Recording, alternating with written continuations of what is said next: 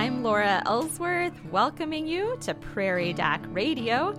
This is a program of the Healing Words Foundation, a 501c3 founded by Dr. Rick Home. We are here to answer your medical questions, so give us a call at 605-692-1430. 605-692-1430. With us today is Dr. Kelly Evans to answer our medical questions. Dr. Evans' specialty is internal medicine. She works with the Avera Medical Group Brookings and volunteers as part of the Prairie Doc team of physicians. Good morning, Dr. Evans. Good morning, Laura. Thank you for joining us by phone today. We appreciate you doing that so we can answer all these medical questions today. Yes, happy to be here. Excellent. Well, our Prairie Doc topic this week is the liver. So if anyone has questions about the liver or any medical questions, give us a call at 605-692-1430. We really do love getting questions from our listeners. So what's on your mind? Give us a call at 605-692-1430. In the Prairie Doc essay this week, which can be found in Monday's Brookings Register, or on our Prairie Doc website, Dr. Ken Bartholomew talks about some of the common concerns with the liver. So I encourage people to check that out. And before we dive into the liver, I just wanted to mention a little bit about Dr. Bartholomew. He is on the Healing Words Foundation board, which is the nonprofit organization that Rick and Joni set up to support the Prairie Doc programs. And Dr. Bartholomew is a family physician in Pierre and has a love for kayaking. So he initiated a kayak challenge to help raise awareness and funds for the Healing Words Foundation. And his goal is to kayak the 411 miles of the Missouri River in South Dakota. So he started at the North Dakota border, and he's doing this in increments heading down to the Nebraska border, hopefully later this year. And I think so far, from my understanding, he's kayaked at least 70 miles of that route, and he's looking forward to getting a lot of kayaking in this summer. So if you want to learn more about Dr. Bartholomew's kayak challenge, you can see more about that on the Prairie Doc Facebook page, or just reach out to us on our webpage at prairiedoc.org, and we can fill you in with more details on that as well. Dr. Evans, have you been following that kayak challenge at all? You see his Yes. You know what, Laura, I got the pleasure of meeting Dr. Ken Bartholomew when I was a resident. I spent a month with one of his partners in the Pierre Clinic, and we shared an office. And Dr. Bartholomew is truly just a classic family physician, man of all trades. Did you know, Laura, that he has published a couple of books, including a fiction novel that he published just a couple of years ago, which was excellent. You should look for it. You read it. Wonderful. Yeah. No, I haven't read that yet. I should look for that. I'll make a note of that right now. It was very good. It was called Last Flight for Whiskey Mike, and it was a kind of a thriller of a novel. So, but yeah, Dr. Bartholomew is a great supporter of our mission and the show, and we are always glad to watch the things that he's doing now in his retirement. Yes, absolutely. Yeah, and he's had some of his own health challenges recently, and I know he kind of sees his kayak challenge as a way to keep himself moving and motivated and as part of his rehabilitation. So I love how he's bringing all of that together through this kayak challenge. That's pretty great. Well, as we mentioned earlier, we are going to be talking about the liver today. But if we're always open to answering any medical questions that anyone has, we're going to go to our first break. We thank you for listening to Prairie Doc Radio on KBRK and on our podcast. And give us a call at 605-692-1430 with your medical concerns you would like us to address. We will return following this informative message from the Avera Medical Group. A stroke occurs when a clot blocks the blood supply to part of the brain, or when a blood vessel in or around the brain bursts. In either case, parts of the brain become damaged or die. Stroke can cause weakness or numbness of an arm or leg on one side of the body, or even one side of the face. It can also affect speech, language, vision, memory, emotions, and behavior. Talk with your provider about stroke prevention. Call the Vera Medical Group Brookings at 697-9500 for an appointment. Welcome back to Prairie Doc Radio. I'm Laura Ellsworth, and Prairie Doc physician Kelly Evans is here to answer our medical questions. Give us a call at 605-692-1430.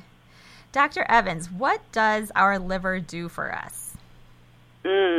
The liver does so many important things for us, Laura, but I feel like it's really an unsung hero as far as organs in the human body go. Yes.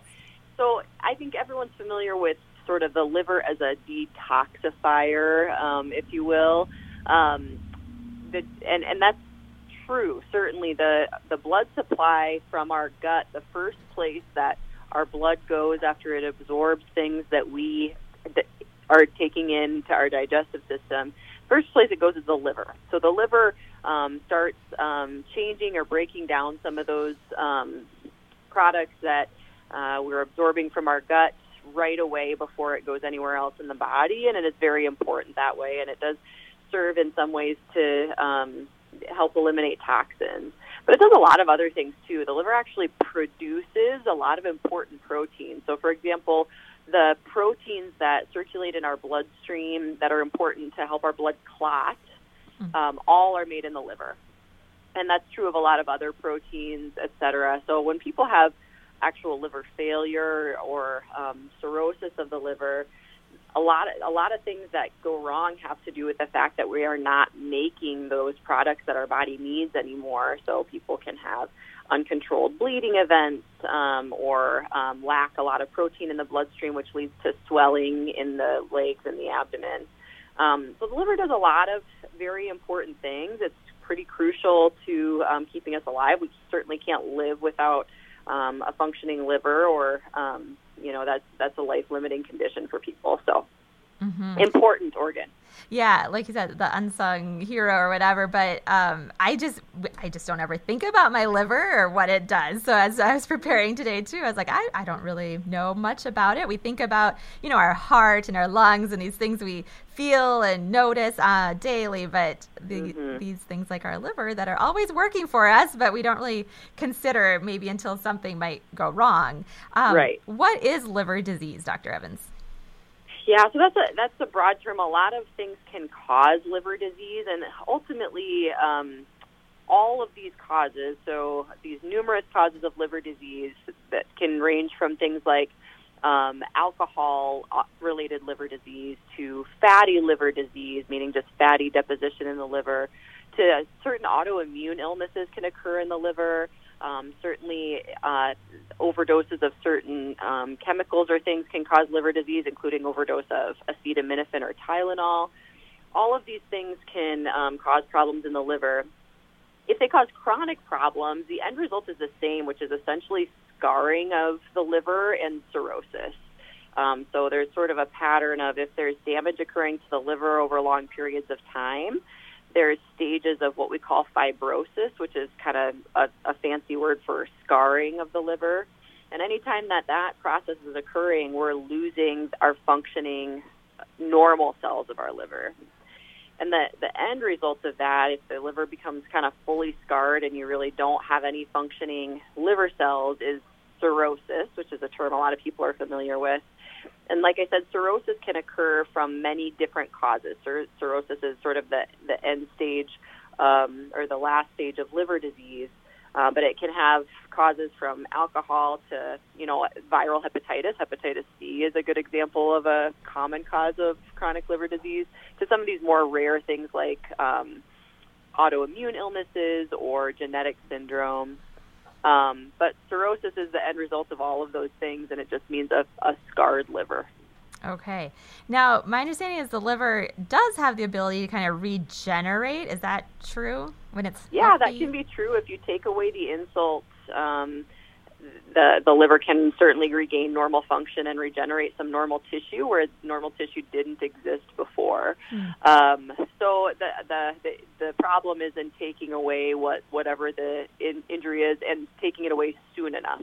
So if you get to cirrhosis, there's no regeneration because there aren't any healthy cells left, if that makes sense. Okay. But for example, if you have someone who has some alcohol-related liver disease that has not reached the stage of cirrhosis, and that person quits drinking, they can regain closer to normal liver function and not expect to advance to cirrhosis if you take that offending problem away. Oh. Another great example is one type of liver transplant. A lot of people who receive liver transplants receive them from deceased donors, but there are also living donor transplant programs in which the liver is just a single organ, but a donor can donate half of their liver, and basically both the donor and the recipient, if all goes well for the recipient on that end, can continue to have normal liver function because that can grow into a larger organ after it's sort of cut in half and split. Wow. Fascinating. Let's talk a little bit more about liver transplant. So who is a candidate for liver transplants? Yeah, so liver transplants, there are a lot of people who need liver transplants that do not receive liver transplants. So certainly there's much more demand of patients that could benefit from transplant than there is supply of organ donors. The people that typically receive liver transplants are people that do either have cirrhosis or have very near cirrhosis, meaning that their lifespan is likely to be limited without a transplant. And so it's like that can occur from any cause again. The other reason that people get liver transplants is if they have liver cancer that is limited to the liver that hasn't yet spread. Those people are good candidates for liver transplants. So the most common reason in the U.S. that people do get liver transplants is actually hepatitis C, leading to fibrosis and cirrhosis. But any cause can set people up for needing a transplant. Now, a living donor, I'm always amazed when I hear these stories and see these stories about living donors. It's amazing. Who would be a great living donor? How do you find a living donor? How do you match someone up? Yeah, it's an interesting, and I have to claim no level of expertise on this. In my experience, a lot of people who are living donors are family members of people who need livers. They might go through the testing needed to see if they would be a match, and then it's a pretty complex decision to be a living donor. I mean, it's not a small thing to undergo a surgery and having part of an organ from yourself removed and assuming some risk.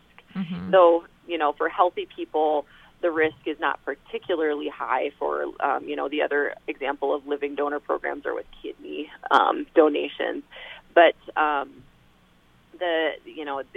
it's not, the risk isn't zero. So it definitely takes a certain amount of altruism. A lot of times these people are family members. There are also some programs, and this is maybe more true with kidney donation, but in which, for example, if my spouse needed a kidney and I was not a match for my spouse, but I wanted to participate in a way that would make him more likely to be able to receive a kidney. There's some of these sort of shared living donor programs in which you kind of get in this network and maybe you find this circle of 7 people who need kidneys, and they all have a family member that want to donate but can't donate to their family member, but there's sort of cross-matching. So I donate my kidney to somebody who lives in another state, and someone who lives in another state but has a family member that also needs a kidney donates that my spouse gets, or something along those lines. And those are neat stories. I mean, I'm sure a lot of people have read about those things because they are kind of feel-good stories when, in most cases, they turn out very well for everybody. Yeah, that is wonderful. Yeah, it's fascinating to learn more about that. And do you have patients ever ask you about being a living donor, or does that come up very often, or how do people get information about that? I would say, again, it's usually in relationship to having a family member, and maybe that family member is not someone who lives locally, but maybe they live in another part of the country, but it's a cousin or an aunt or something that might, and they wonder about candidacy. And in those cases, we refer them to our most local transplant program, and we do have a transplant program here in South Dakota in Sioux Falls. a whole network exists among organ transplant programs, such that they can sort of do the workup for donors, even if the person who would need to be the recipient lives far away in another state.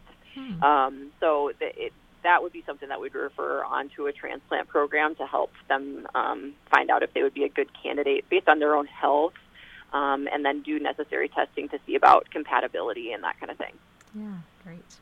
Well, it's time for us to go to our next break. We thank you for listening to Prairie Doc Radio on KBRK and on our podcast. Call us now at 605-692-1430 with any medical questions you would like us to address. Prairie Doc programs are available as a podcast. Just look for Prairie Doc wherever you get your podcast. Today's program will be added to the podcast soon. We will return following this informative message from the Avera Medical Group. It is important as we age to add strength training to aerobic exercises.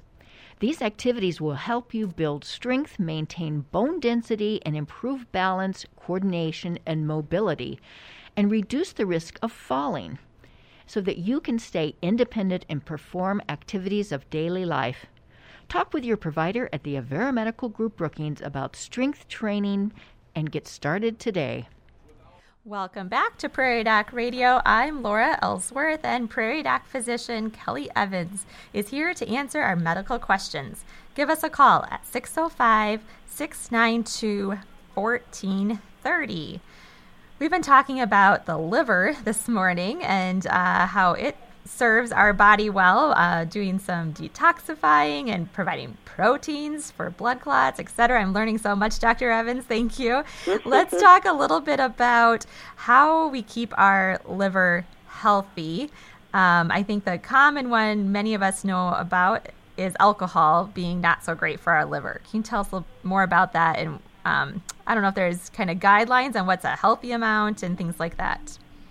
Basically, it's to not overdo it with alcohol. And certainly the most alcohol guidelines that one will see makes recommendations about drinks per week, and knowing that a drink consists of either a 12-ounce beer or a normal-sized glass of wine, I believe 5 ounces, or a single shot of hard alcohol.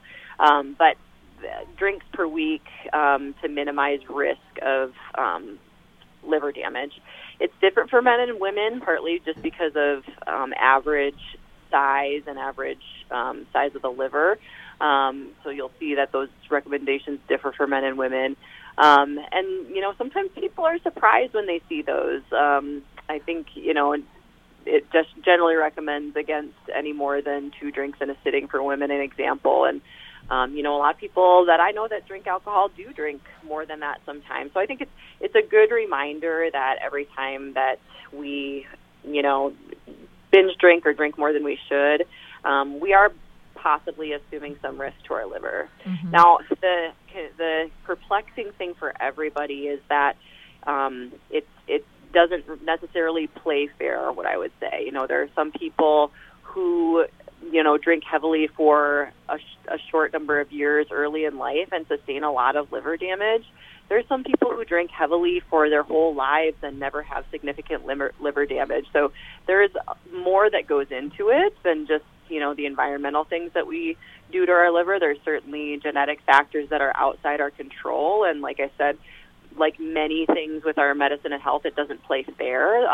So it's not true across the board that everybody who drinks a certain amount will sustain the same amount of liver damage. There's more that goes into it. But certainly the more you drink, the riskier you're being to your future liver health. Mm-hmm. What are some of the early signs and symptoms of liver damage?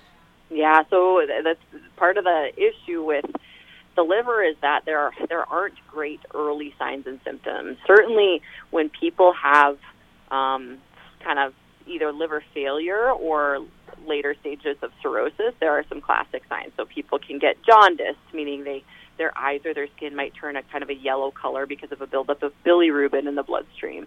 They can have swelling or fluid buildup either in their bellies, called ascites, or in their legs, called edema. People can have confusion, etc. So people can be really sick when there's more severe damage. When people are having more mild or early stages of liver damage, they probably are not going to experience any symptoms. That will sometimes show up in a couple of ways, though, if they access medical care for other reasons, meaning in blood testing. Sometimes we will see elevations in liver function tests on blood testing. Or, not uncommonly, we might see people get a CAT scan of their belly for some other reason. Maybe they were in the emergency room for abdominal pain. And we find that the liver is enlarged or has fatty infiltration or has evidence of scarring on the CAT scan. So sometimes if imaging is done for another reason, we might catch that incidentally. And then that might clue us into we need to think about risk factors, think about if further testing is warranted, and think about how we should be monitoring those people. Mm-hmm. You mentioned jaundice. For me, I'm most familiar with jaundice in babies. I guess I hadn't really thought about it. So that's related to liver function for babies? Yeah, it's a little different in babies. The reason for bilirubin buildup in babies is a little bit different and has to do with some developmental things. So it's different. There are rare, Laura, you always put me on the spot about questions about kids that I don't know the answer to because I'm an adult doctor, to be clear. But there are rarely that babies can have liver diseases. That is generally a genetic or autoimmune disease. Mm-hmm. But that doesn't usually show up at birth. That jaundice at birth is a separate process. I see. Gotcha. You also mentioned fatty liver, and I was reading in Dr. Bartholomew's essay too that's kind of becoming more common. What is a fatty liver? Yeah, so this goes by a few sort of fancy names. Non-alcoholic fatty liver disease, or NAFLD, being one of them. So fatty liver is basically just infiltration of fat into the organ of the liver. And when that happens, you lose some function of some of the normal liver cells because of the fat tissue is replacing it. And this just goes along with many other diseases that we see commonly, meaning with the disease of obesity, of diabetes, of hyperlipidemia or high cholesterol. This non-alcoholic fatty liver disease tends to happen concurrently with those things. So really what you can do to, number one, prevent, but certainly to minimize further damage or even reverse some of that process are the things that we talk about with those diseases too. Healthy diet, exercise, treating those other conditions, so being on appropriate medication for diabetes or cholesterol if it's warranted, can limit the damage that is done to one's liver. But sometimes that disease does get severe enough that it progresses to worse scarring and cirrhosis. And sometimes people do even get liver transplants because of non-alcoholic fatty liver disease leading to sort of a fatty hepatitis, as one might call it. Okay. Well, it's time for us to go to our final break. We thank you for listening to Prairie Doc Radio on KBRK and on our podcast. If you have a question you would like us to address, call us at 605-692-1430. Shingles, also called herpes zoster, is a painful rash disease.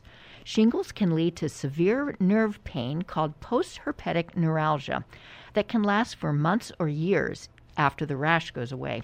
Shingles is caused by the varicella zoster virus, the same virus that causes chickenpox. If you've had chickenpox, you can get shingles. Almost 1 out of 3 people in the United States will develop shingles in their lifetime. You can get shingles at any age, but it's more common in older adults. Older adults also are more likely to have severe disease. The Center for Disease Control recommends that people age 50 and older get the shingles vaccine called Shingrix. Set an appointment to discuss shingles with your provider at the Avera Medical Group Brookings.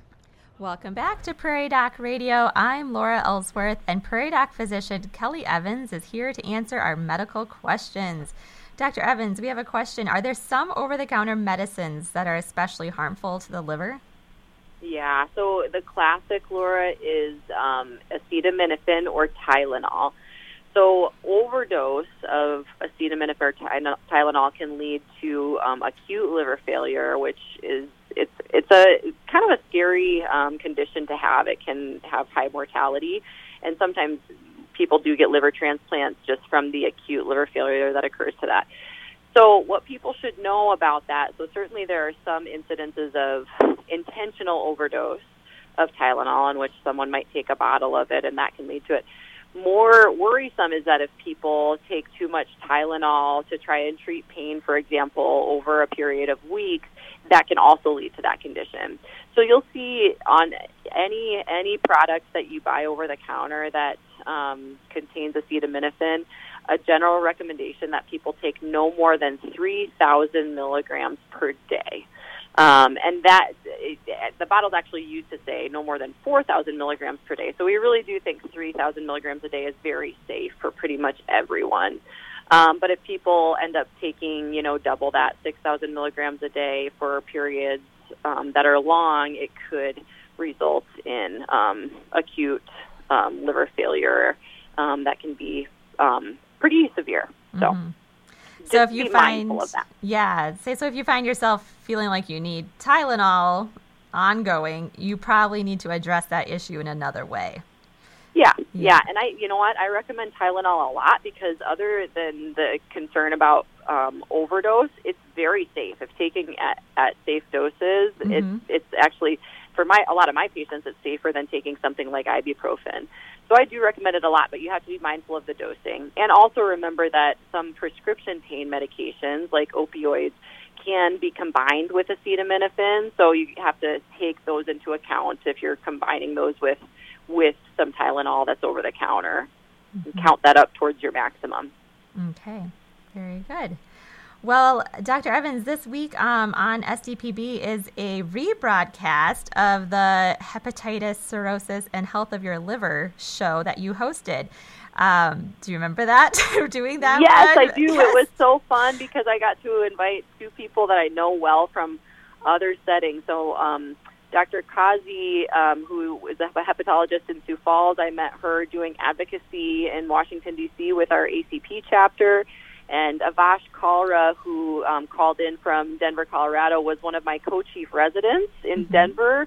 I shared an office with them for 6 weeks. It was just really fun to be able to talk to those guys and hear about their expertise in their area that they are most passionate about. So it was fun. It was a great show. I hope people that missed it the first time can gain something from it this week. Absolutely. Yes, I agree. It was a great show. So be sure to tune in to South Dakota Public Broadcasting Television and the Prairie Doc Facebook page for On Call with the Prairie Doc most Thursdays starting at 7 p.m. Central.